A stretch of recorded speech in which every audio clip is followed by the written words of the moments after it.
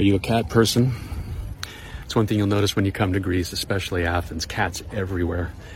They're wild cats, feral cats, but they're gentle. They're kind. They're not mean. They don't attack. And they're well taken care of. I like to think there's a connection. I don't know if there is one, but I like to think there's a connection to the ancient Greek concept of Xenia, which is hospitality. The ancient Greeks believed that the gods might come visit them in the form of guests or animals, and so they took extra special care.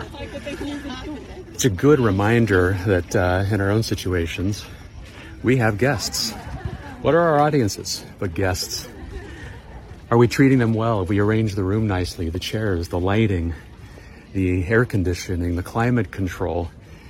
And are we respecting them by starting on time, ending on time? A lot of presenters will give a small gift to leave behind at the end of a presentation. That's an ancient Greek concept as well. Give your guests something to take away with them. You never know.